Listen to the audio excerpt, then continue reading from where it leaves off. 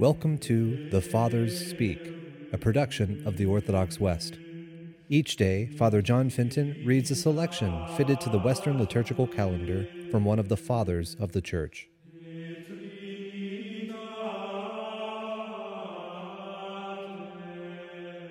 From a commentary on the Diatessaron by our Father among the Saints, Ephrem. To prevent his disciples from asking the time of his coming, Christ said, "About that hour no one knows, neither the angels nor the Son. It is not for you to know times or moments. He has kept those things hidden, so that we may keep watch, each of us thinking that he will come in our own day." If he had revealed the time of his coming would have lost its savor. It would no longer be an object of yearning for the nations and the age in which it is to be revealed. He promised that he would come, but did not say when he would come, and so all generations and all ages await him eagerly. Though the Lord has established the signs of his coming, the time of their fulfillment has not been plainly revealed.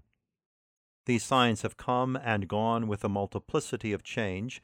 More than that, they are still present. His final coming is like his first.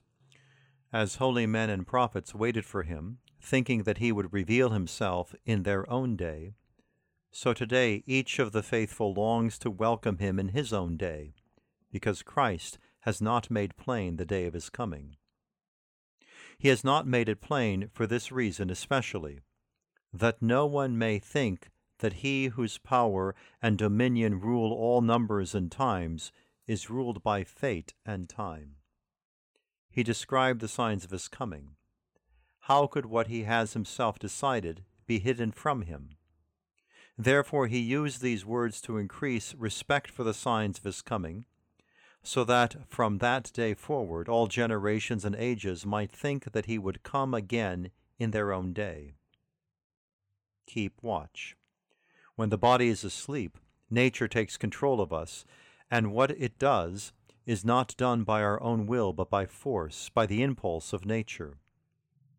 When deep listlessness takes possession of the soul, for example, faint-heartedness or melancholy, the enemy overpowers it and makes it to do what it does not will.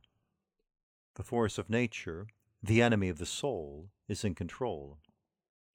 When the Lord commanded us to be vigilant, he meant vigilance in both parts of man, in the body against the tendency to sleep, and in the soul against lethargy and timidity. As Scripture says, "Wake up, you just, and I have arisen and am still with you." And again, "Do not lose heart." Therefore, having this ministry, we do not lose heart.